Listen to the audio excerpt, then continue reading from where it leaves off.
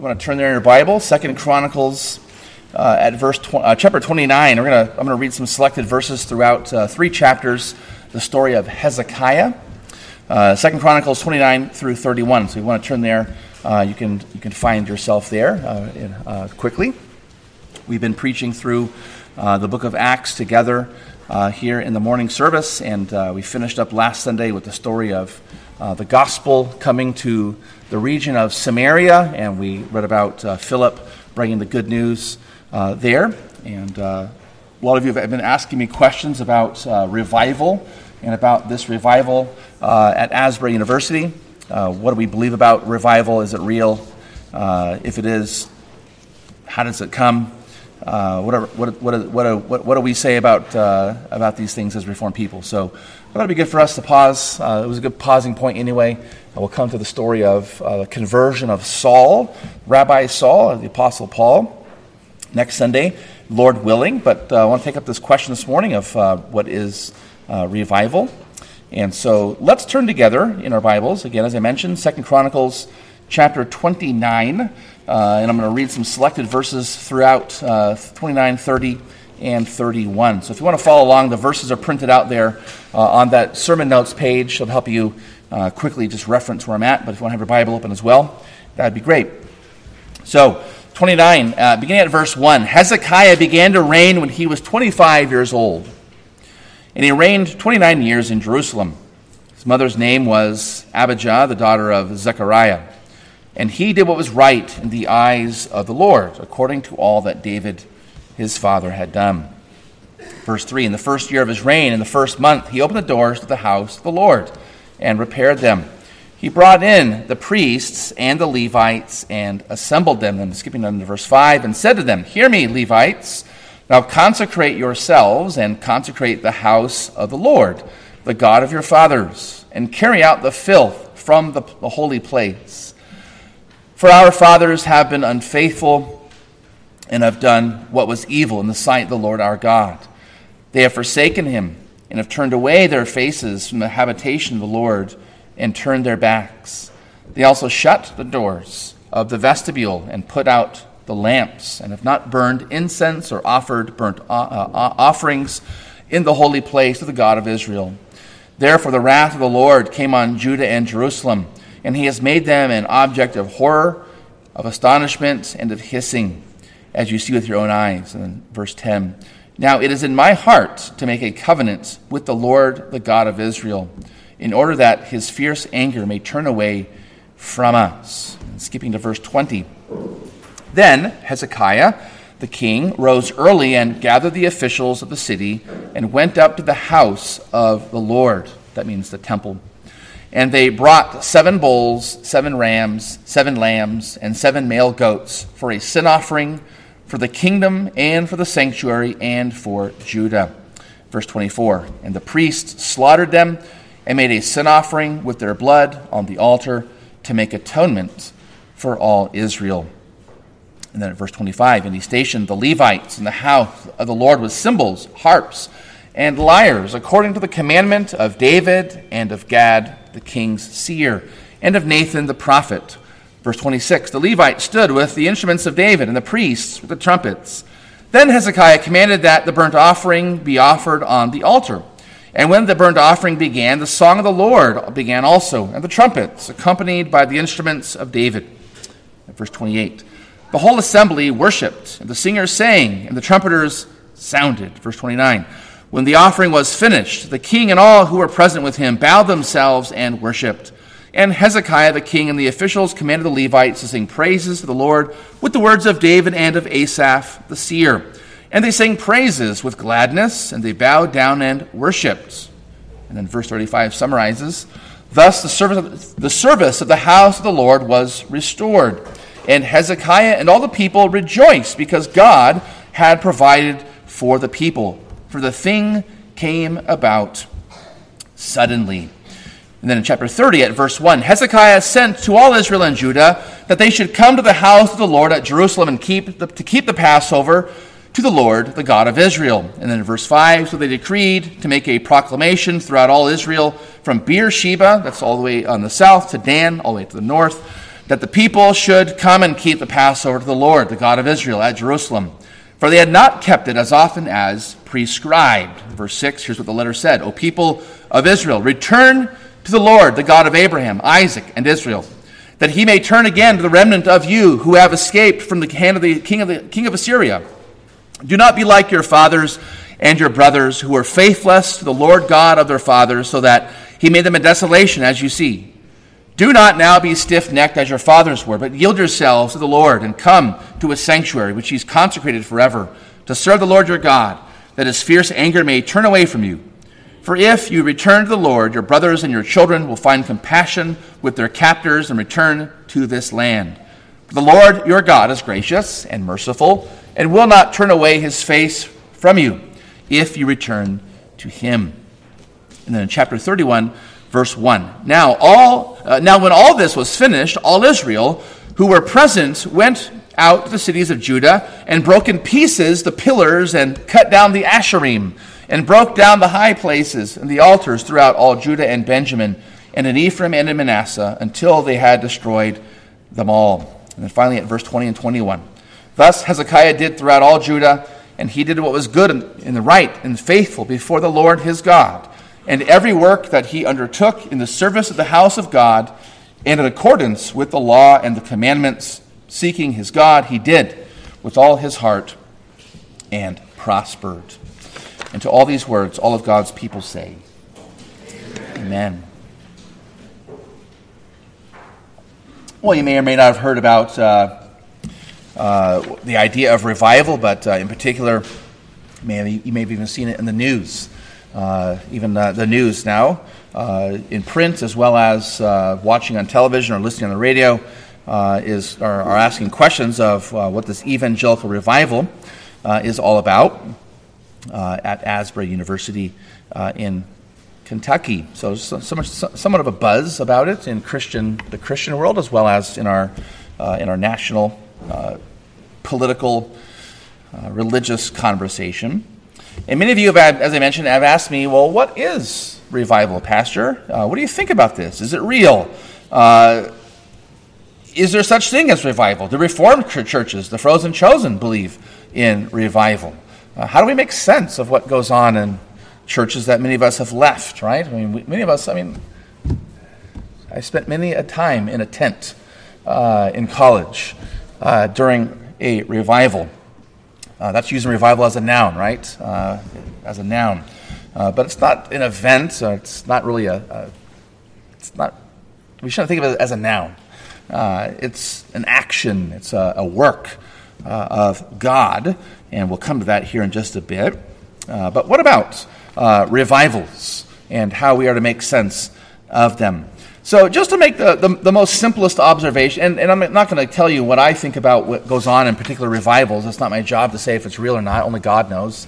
It was Gamaliel in Acts we saw in chapter 5, when the church was being persecuted. He told the Pharisees, the strictest party of the Jews, if it's of God, well, you can't thwart it. And if it's not, well, it'll come to an end anyway. So it's not for us to decide, this one is good and that one is bad. And this one's great because, we maybe are involved in it, and that one's bad because, the wrong actors are playing a part in it. It's for us to think, though, about what the Bible says. And so just a brief definition, as I want us to think clearly about this idea of revival, and I'm probably already playing my cards, my hand too openly that it's a real thing. Revivals are real. But revival, of course, very simply, just it has two words: a prefix and there's the suffix there. Re just means again. That little prefix again, re. Well, again what? Again what? Well, the Latin re and then the Latin vivus or vivus speaks of being alive or being or having life, living a living thing. And so revival is just to give new life. Is to give life again. In our passage here, this story of Hezekiah, it's one of the most famous passages in the Bible about this idea of what some call reformation, restoration, renewal, or revival. So people use those various terms to describe it. And so we want to think about it and evaluate it, this idea of revival, giving of new life from God, by evaluating it from our passage here in Hezekiah.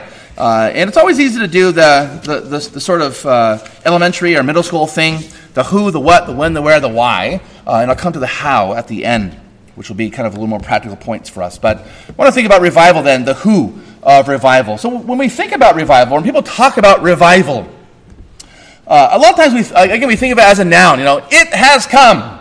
Revival is here. And it's not spoken of in terms of God. The who of revival is God. God is the one who gives. As we sang, He alone can create and He alone can destroy. He's God. And so the story here of Hezekiah, if you read before the story, and you probably haven't read the Chronicles in quite a while, but the story just before it is the story of King Ahaz, one of the worst of the ancient kings. And you go from Ahaz to Hezekiah, and humanly speaking, there should be no expectation, as you're reading the story of the kings here, there should be no expectation there's going to be a difference between this king and that king. This guy did what was evil, Ahaz. He did what was wicked in the sight of the Lord. He slept with his fathers and so forth. And his son Hezekiah reigned in his place, the last verse of chapter 28 tells us. And so there's really no difference between one king and the next, humanly speaking. We shouldn't expect anything to happen differently with Hezekiah. We should see him also setting up high places, worshiping idols, doing all kinds of things that God has forbidden. In fact, we read in our story in chapter 28, it's because of what Ahaz had done. Verse 8 tells us that the wrath of the Lord has come upon Judah and Jerusalem. And we would expect that's going to continue, humanly speaking, in our story. But, verse 10, something about Hezekiah is different. Something is stirring within him. It is in my heart to make a covenant with the Lord. Why? Why did the son of Ahaz, Hezekiah, why did he want to make a covenant with God while Ahaz wanted to break the covenant with God? There's something different, you see. Humanly speaking, there shouldn't be. The apple shouldn't fall very far from the tree, but there's something stirring in the heart of Hezekiah. And we read about that, verse 15, that the priest did what the king commanded, quote, by the words of the Lord.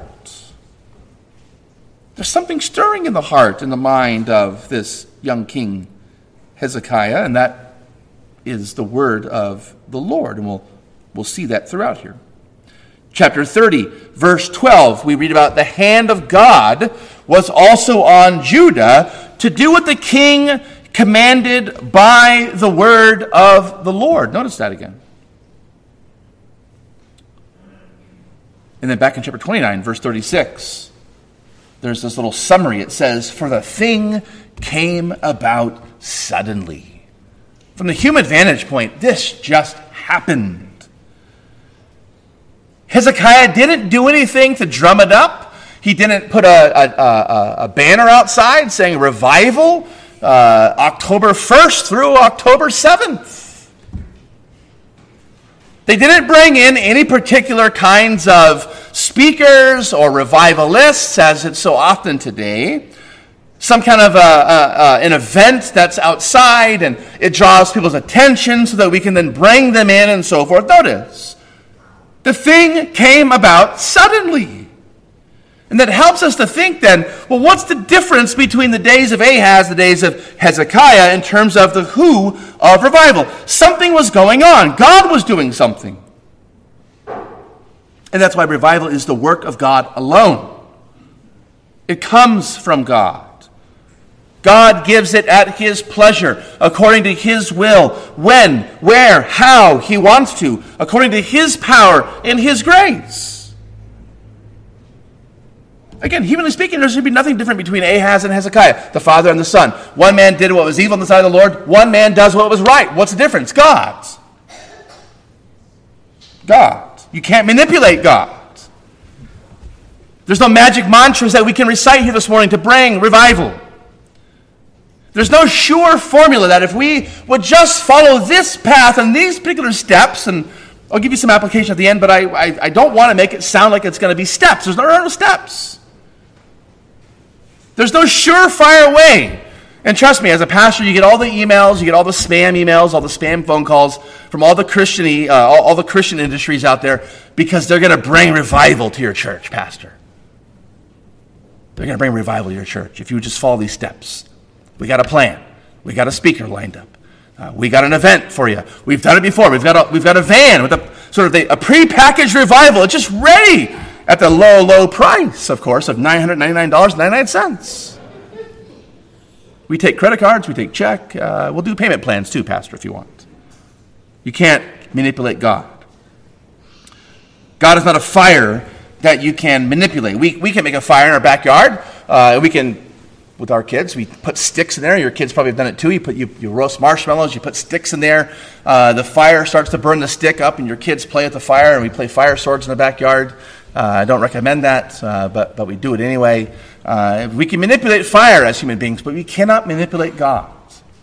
He is a living, consuming fire, and it's a fearful thing to fall into his hands. And so, when we think about revival then, the who of revival is God. God alone can bring revival, new life to the hearts of his people. Well then, what is this revival that's going on here in the life of, in the time of Hezekiah amongst the people of God? The what of it? And I'll just mention it like this. So if the who of revival is the work of God alone, because it comes from him, because he gives it according to his will, power, and grace, the what of revival is the extraordinary blessing of this God on his ordinarily prescribed means, meaning word, sacraments, and prayer. You see, we think of it as evangelical Christians in 21st century America. We think of revival as an extraordinary thing. It's an add-on. It's an extra. It's something that we want to get to that sort of higher plateau, that next level step of spirituality. And it's different than what goes on Sunday. And it's different than what goes on in the ordinary life that we live every single day. I mean, don't we talk about, those of you who went to Christian camps growing up? I didn't, but some of you did. The mountaintop experience. And then the camp ends. You drive down the mountain, and what happens? It all just kind of wears off, right? And you got to get back to that mountaintop experience. Sorry, kids. That was the winter camp. The revival happened. You got to wait until spring break to get the next revival. Spring break comes. You get the mountaintop experience. You come back down. Things aren't going so great. I want to get it again. Sorry, you got to wait to summer camp. We got a prepackaged plan for these mountaintop experiences, these extraordinary things that happen, as opposed to real revival, according to the Bible, is an extraordinary blessing of God, but upon and through the things that he's already commanded us to do as Christians: read and preach the word, receive the sacraments, and pray. The extraordinary blessing of God upon his ordinary prescribed means. And you see that here in our story. The first thing we read about Hezekiah doing the first year of his reign, in the first month, notice. What did he do in verse 3? 2 Chronicles 29, verse 3. What did he do? What's the verb there? He opened the doors of the house of the Lord. Why? Because you read in chapter 28, Ahaz closed the doors. He stopped incense being burnt, which was to be burnt continually in the temple as a symbol of prayer. Morning and evening sacrifices every day. Animals were slain and sacrifice was offered every morning, every evening. That couldn't happen. The priests couldn't serve. People couldn't pray. They couldn't bring offerings and so forth to God.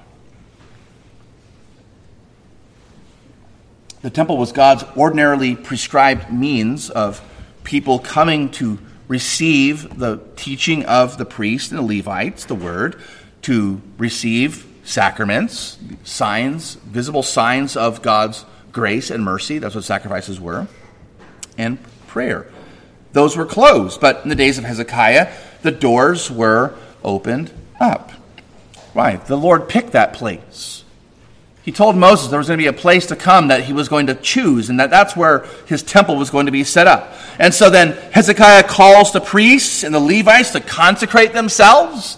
They had for generations been living in sin, and they had not been consecrated to sacrifice until they had to undergo a ritual process. He calls them to clean up the temple. See that again. He calls upon them to minister sacrifices and offerings.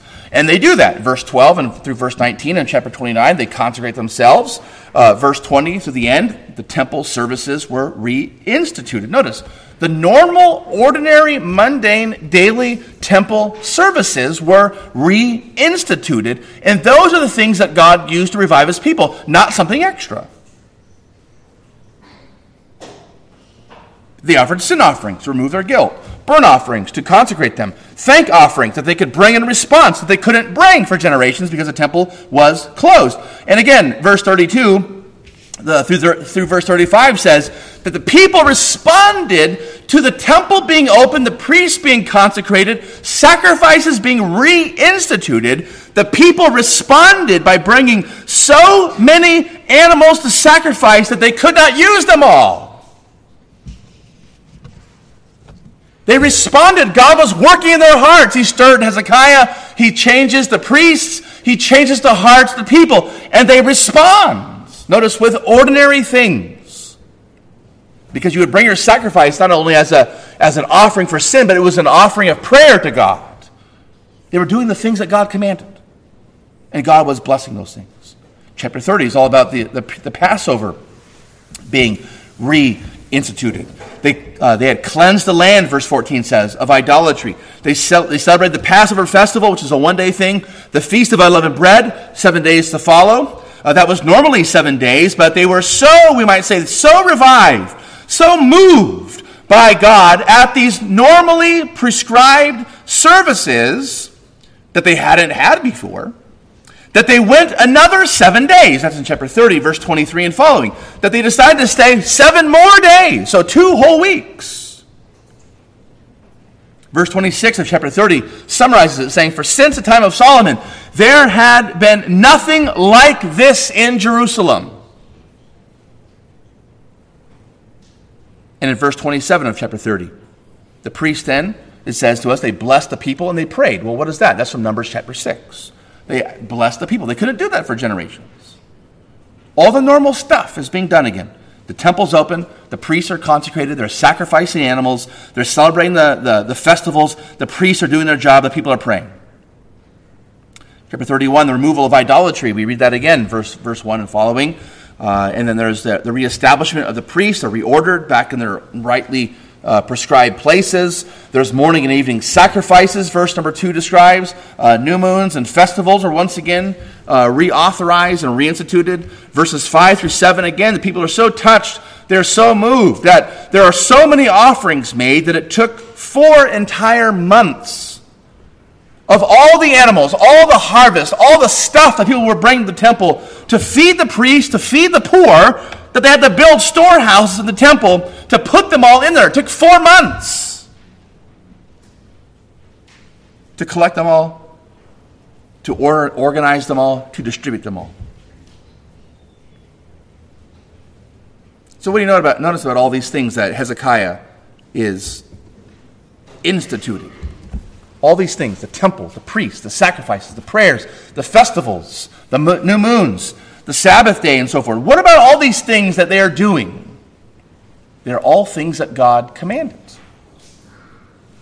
These are all the things that God required, that God prescribed. Notice in chapter 29, verse 15. I'm just going to read a couple of verses quickly. You can scan down if you'd like. Chapter 29 at verse number 15. I'm just going to read some of these phrases that they did what the king had commanded by the words of the Lord. Notice that. Highlight that. Verse 25 again. Notice you'll see this again. For the commandment was from the Lord through his prophets. Chapter 30 at verse 5. That they were not keeping Passover as often as prescribed, but now they were, right? How God had prescribed it. Verse 12, again, of chapter 30, we read about the hand of God being on Judah to give them one heart to do what the king and the prince has commanded by the word of the Lord. Chapter 31, verse 3. As it is written in the law of the Lord. And again, verse 4, that they might give themselves to the law of the Lord. And finally, verse 21, in accordance with the law and the commandment.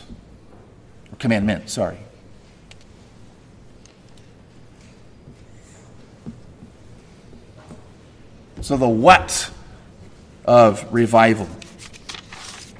God's extraordinary blessing upon his ordinarily prescribed means. How do we know what to do as Christians?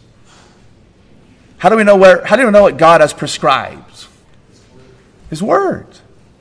His word. You don't need to wait for some apostle or prophet to come through town, brothers and sisters. We have the word of God, and we are called to follow it.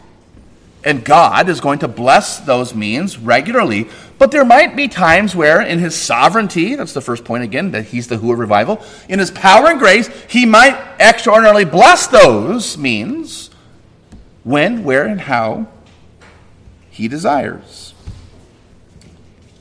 So the who, the what. This is why sometimes men like J.I. Packer and others describe revival as God showing up. God showing up, God visiting his people. Through those means, God extraordinarily blessing, and there's a greater sense of his presence amongst us when the word is read and proclaimed. We are baptized, we celebrate communion, and we pray. Because God uses the things that he's commanded. The when. Thirdly, the when. Again, because revival is the work of God's will and God's power, it takes place when he desires. So the timing, the length of the time, and all these things about time, they all happen according to God's timing. Then we might say the when of revival, also we could describe it as revival happens, God revives his people in times of spiritual darkness and declension or decline. And we see that in the days of Ahaz, chapter 28. And then we shift over here to our passage this morning, chapter 29. Notice there, verse 3 again, that it's the first year and it's the first month of Hezekiah's reign that he opens wide the doors of the temple and has it cleansed. So according to verse 17, on the 8th day of that first month of his first year of his reign, from day 8 to day 16, they are consecrating the temple. So it's been roughly 2 weeks into his reign, and they're spending their time preparing the priests. It took about a week. It took a week for their preparation. And they're also cleaning out the temple. They're taking out all the filth, whatever had been put there, the idolatry and so forth. They're cleansing it, purifying it for about 2 weeks. That's chapter 29, verse 3, verse 17, all the way to the day 16. So roughly the first 2 weeks of his reign. When we get to chapter 30, at verse 15, now we move forward about a month. It's the second month now, verse 15 tells us. And the 14th day of the month is the festival of the Passover. So it's been about 34 days since he started this cleansing of the temple and so forth. And notice on the 21st day, that's the Feast of Unleavened Bread. And then all the way to the 28th day, verse 26, they continue that feast together. So roughly we see here the time and place in which these things are happening. And again, in chapter 31 at verse number 7, now we shift forward. It's the third month, and between that third and seventh month, they were receiving, as I mentioned, piling up, storing up all the offerings that the people of God had made. In the Old Testament, you brought offerings of animals and harvest, wheat and fruit and all the produce that you produced. You brought it to the temple, the 1/10 of it, the tithe of it, not just for sacrifices. And some sacrifices were all burned up because they're all eaten by God. Some were eaten by God, and some of them some parts were eaten by the priests. Other sacrifices, God got a part, the priest got a part, and the people got a part. But you also brought offerings out of thankfulness, free will, thank offerings. And these were so the priests had food, but also that the poor could come to the house of God, and the priests could then distribute to them according to their needs. It took them 4 months. It took them 4 months to take care of all the offerings, to compile them, to organize them, to receive them, to build storehouses for them, to distribute them to the people. In other words, all we are called to do as Christians is to be faithful to the means that God has given to us in His Word, in the sacraments, and in prayer. We are called to be faithful to those things that God has given to us and to let God bless us through them as He wishes. So normally you would just bring these things every day. People would be there every day. There'd be a long line of people. They would bring offerings and sacrifices and free will offerings and thank offerings and vow offerings. And you can read about all that in Leviticus, all the offerings you would bring. And that was just normally happening. It just happened to be that there's a time of spiritual darkness and decline. So that when these things began to be reorganized and reinstituted, the people of God responded by using those ordinary means in a way that was extraordinary. And for 4 months, they experienced this blessing of bringing to God all they had. In other words, it's up to God, the timing. Again, you can't plan it, you can't manipulate it, you can't organize it, you can't set it aside, we can't put it in our calendars when God is going to do an extraordinary work of His grace. Only God knows that. In the meantime, we're just called to be faithful. The where of revival. So the who, it's God. The what, it's God's extraordinary blessing upon His ordinary means. The when, again, it's up to God when He desires. The where, again, it's a place of spiritual darkness, decline. And we see something here very interesting. As I mentioned, the contrast between the reign of Ahaz and Hezekiah. We see here in this story in particular that it's not just in general there was a spiritual malaise and darkness and decline amongst the people of God, but God does all these things of reviving His people when at least one person rises up to follow the Lord. On the one hand, we might say Hezekiah was stirred up by God, and it is a sovereign work of His grace. On the other hand, there was something about Hezekiah, no doubt, because we're reading here about he's doing things according to the law, according to the Word of God. He even takes, we read in chapter 30, that he took counsel, verse number 2. He took counsel about the Passover. It hadn't been celebrated, and he knew in his heart of hearts as a king that the Passover was to be celebrated, and he takes counsel from no doubt the Levites and scribes and Old Testament experts. When is the Passover to be celebrated? How, where, and so forth. So all of it is happening according to the Word. So on the one hand, God stirs his heart. On the other hand, he stands up. He rises up. And he takes a stand for God. In the days of Ahaz, in chapter 28, there are idols, there are offerings, and because of that, they are defeated in battle. They're taken captive. They forsook the Lord. We read about that in verse 20, the first 21 verses of chapter 28. Verse 22 to the end, Ahaz, though, became even more faithless. He sacrificed to the god of Damascus. He cuts up all the temple furnishings, uses the gold for himself, and he closed the doors of the temple.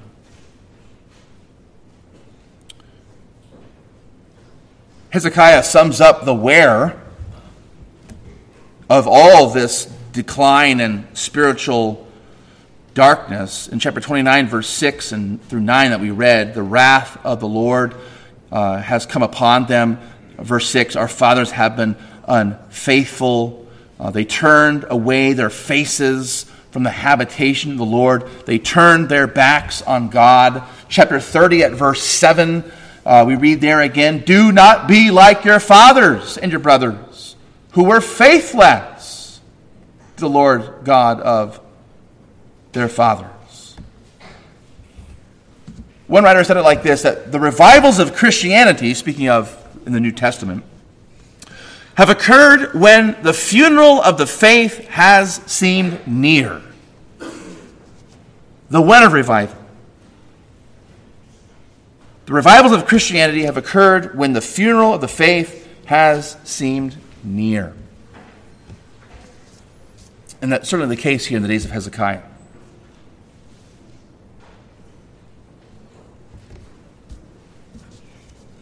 Now they were called, Hezekiah calls upon the people of Judah and Jerusalem to turn from idolatry, to turn from these little high places, these hills, these mountaintop places where you would pray and offer to a god.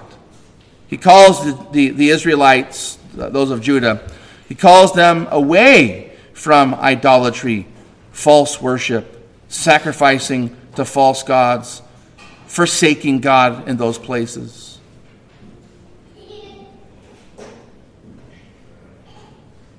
And this still applies to us.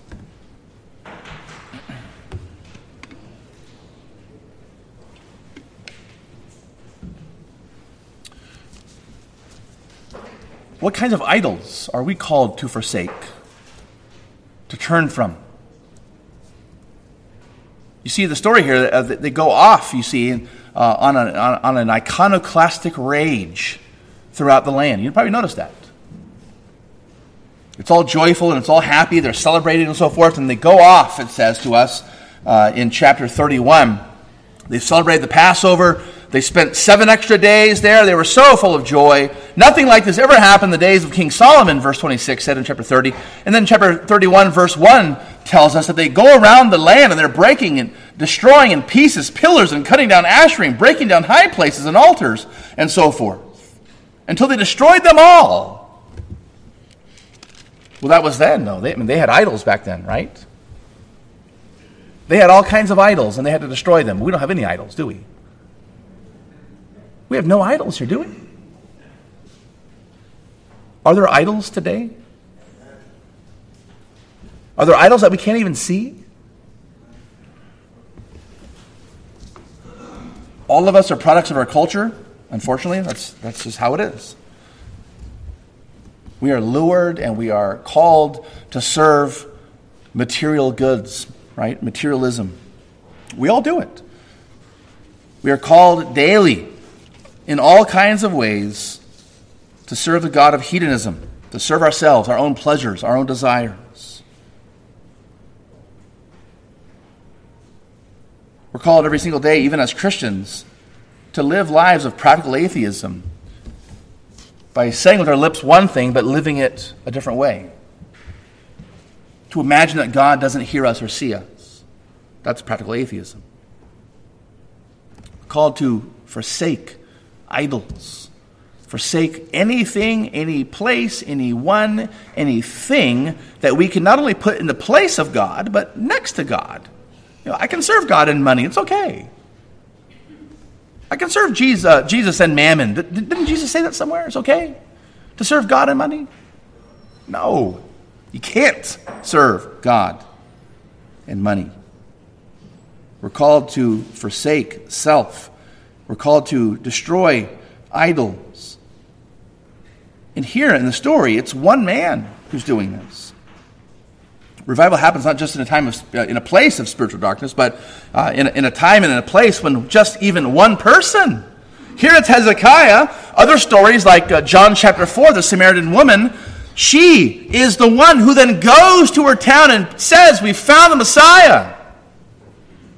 It only takes one man, one woman for God to use that one to revive the whole. Who's that man? Who's that woman? Who's that child amongst us today?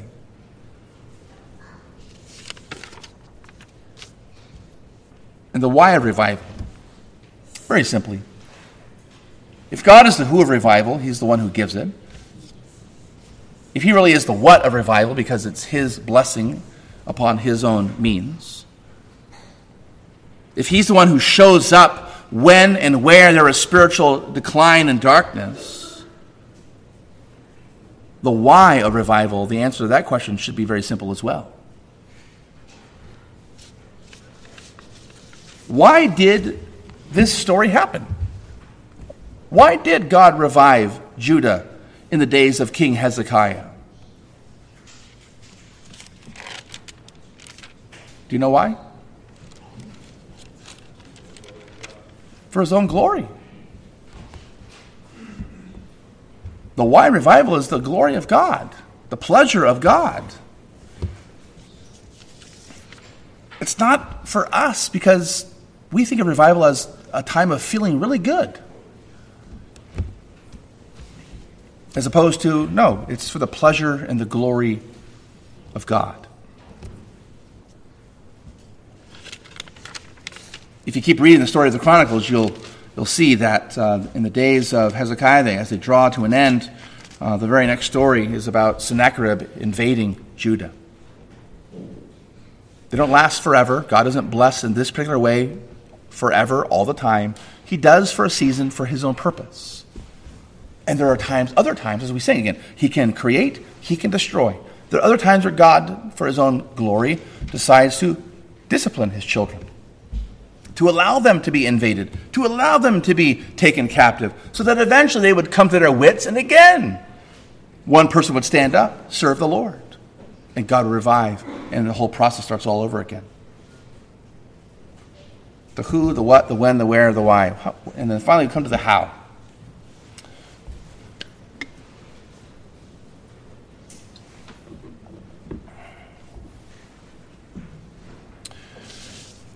Just a couple of takeaways from this story. If you'd read the whole 3 chapters on your own again and think about these things and mark it up, I would hope that you would see these points. Very simple. I've already mentioned them before, but the how of revival. And again, this is not a manual. These aren't steps. I might as well just jumble them up in any given order. It doesn't really matter the order I tell you these things, because these are not steps, tried and true steps, that if we would just package this and send it out there, we could probably make a ton of money and go buy, 100 acres of land and build a ginormous revival campus, That's not how it works. But we see certain things in the Scripture, in this passage, about the how of revival. How does it happen? First, right from the get-go, it only takes one whose heart is stirred. It only takes one whose heart is stirred.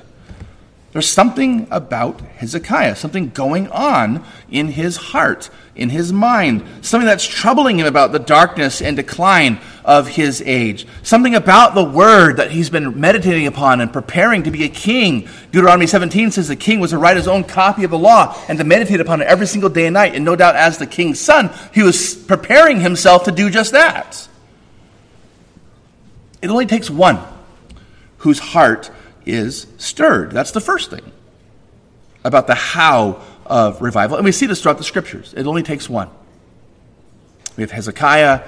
There's Josiah, another great king who under whom the Lord revived. There's a Samaritan woman. I've mentioned her before, John 4, and others. It only takes one. Secondly, the how of revival is due to a diligent getting back to the ordinary means that God has already given.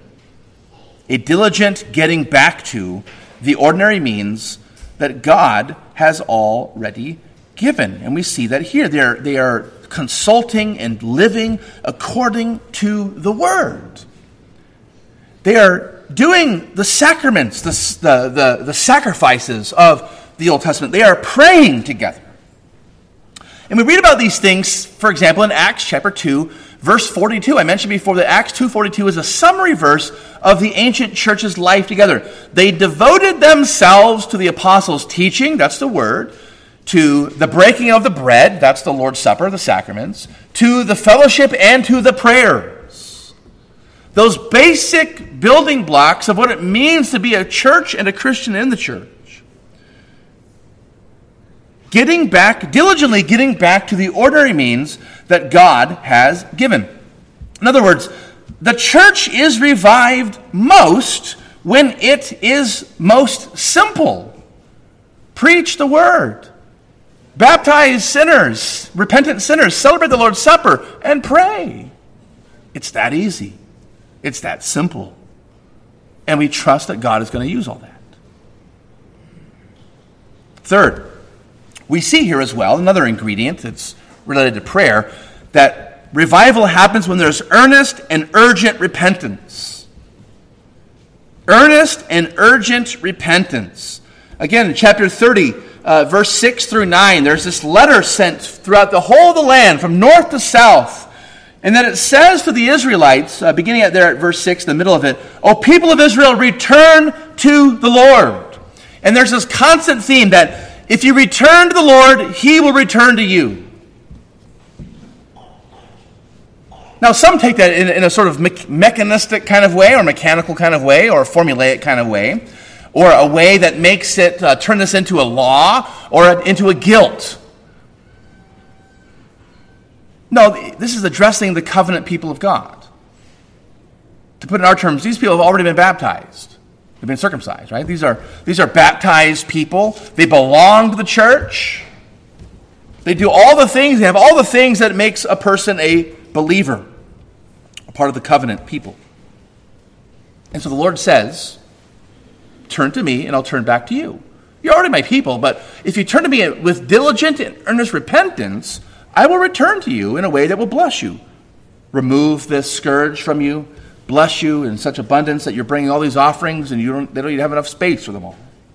So revival happens, the how of it is one person being stirred, a diligent getting back to the ordinary means that God has already given. There's an earnest and urgent repentance that is involved throughout the process. And finally, and really most importantly, it's waiting on the Lord. It's waiting on God. As one person is stirred, like Hezekiah here, and who's seeking to stir up the hearts of others, as one man is seeking to get people back to these ways of God diligently, as one man is seeking to repent and call others to turn from self and idolatry and turn to God into repentance, all you can do is wait. Why? Why do we need to wait on God? What's the first point I mentioned this morning? The who revival is what? Is who again? God. If one of us stands up right now and says, I stand up for Jesus and I want the Lord to revive us, and we're going to read the Bible, the whole Bible, tomorrow. Everyone show up tomorrow. We're going to read the whole Bible. We're going to celebrate communion. We're going to pray for 24 straight hours. And we're all going to earnestly and urgently confess our sins. Are you guaranteed a, quote, revival tomorrow? Wait on the Lord. That'd be great if we all gathered together and read the whole Bible and we prayed and all that stuff. It'd be great. But ultimately, we've got to wait on God because it's God's work. It's God's work. Do Reformed churches believe in revival? Yes. We think the Reformation is a revival. And throughout our history, throughout our tradition, there have been revivals, not just ours, but throughout the whole Christian church, revivals, renewals, restorations, reformations. But ultimately, it's up to God. He's the who, the what, the when, the where, the why, and He's even the how. Wait on the Lord. And so this morning, we come to the Lord. We come to hear His word. I hope that encourages you to know that God's in control, that God is doing His work in the world. I pray and trust that He's doing that work amongst us and in us, but I hope that this also stirs us up to seek Him more, to want more of God, to want to sing more, to hear the word more, to pray more, to receive more of Him, to fellowship more. I pray that these things encourage us to be stirred up to seek the Lord and to seek His face forevermore. Let's go to the Lord together in prayer. I printed out a little prayer of response for us to pray this morning on the order of service. If you turn there before we come to the Lord's, or we come to our next song, let's pray this beautiful prayer as a summary of what we've heard this morning, trusting that God is going to work amongst us when and how He desires. And so let's pray and wait upon the Lord, saying, "Turn us, O good Lord, and so shall we be turned. Be favorable, O Lord, be favorable to your people, who turn to you in weeping, fasting, and praying. For you are a merciful God, full of compassion, long-suffering, and of great pity. You spare when we deserve punishment, and in your wrath think upon mercy. Spare your people, good Lord, Spare them, and let not your heritage be brought to confusion. Hear us, O Lord, for your mercy is great, and after the multitude of your mercies, look upon us. The merits and mediation of your blessed Son, Jesus Christ our Lord. Amen. Let's turn together.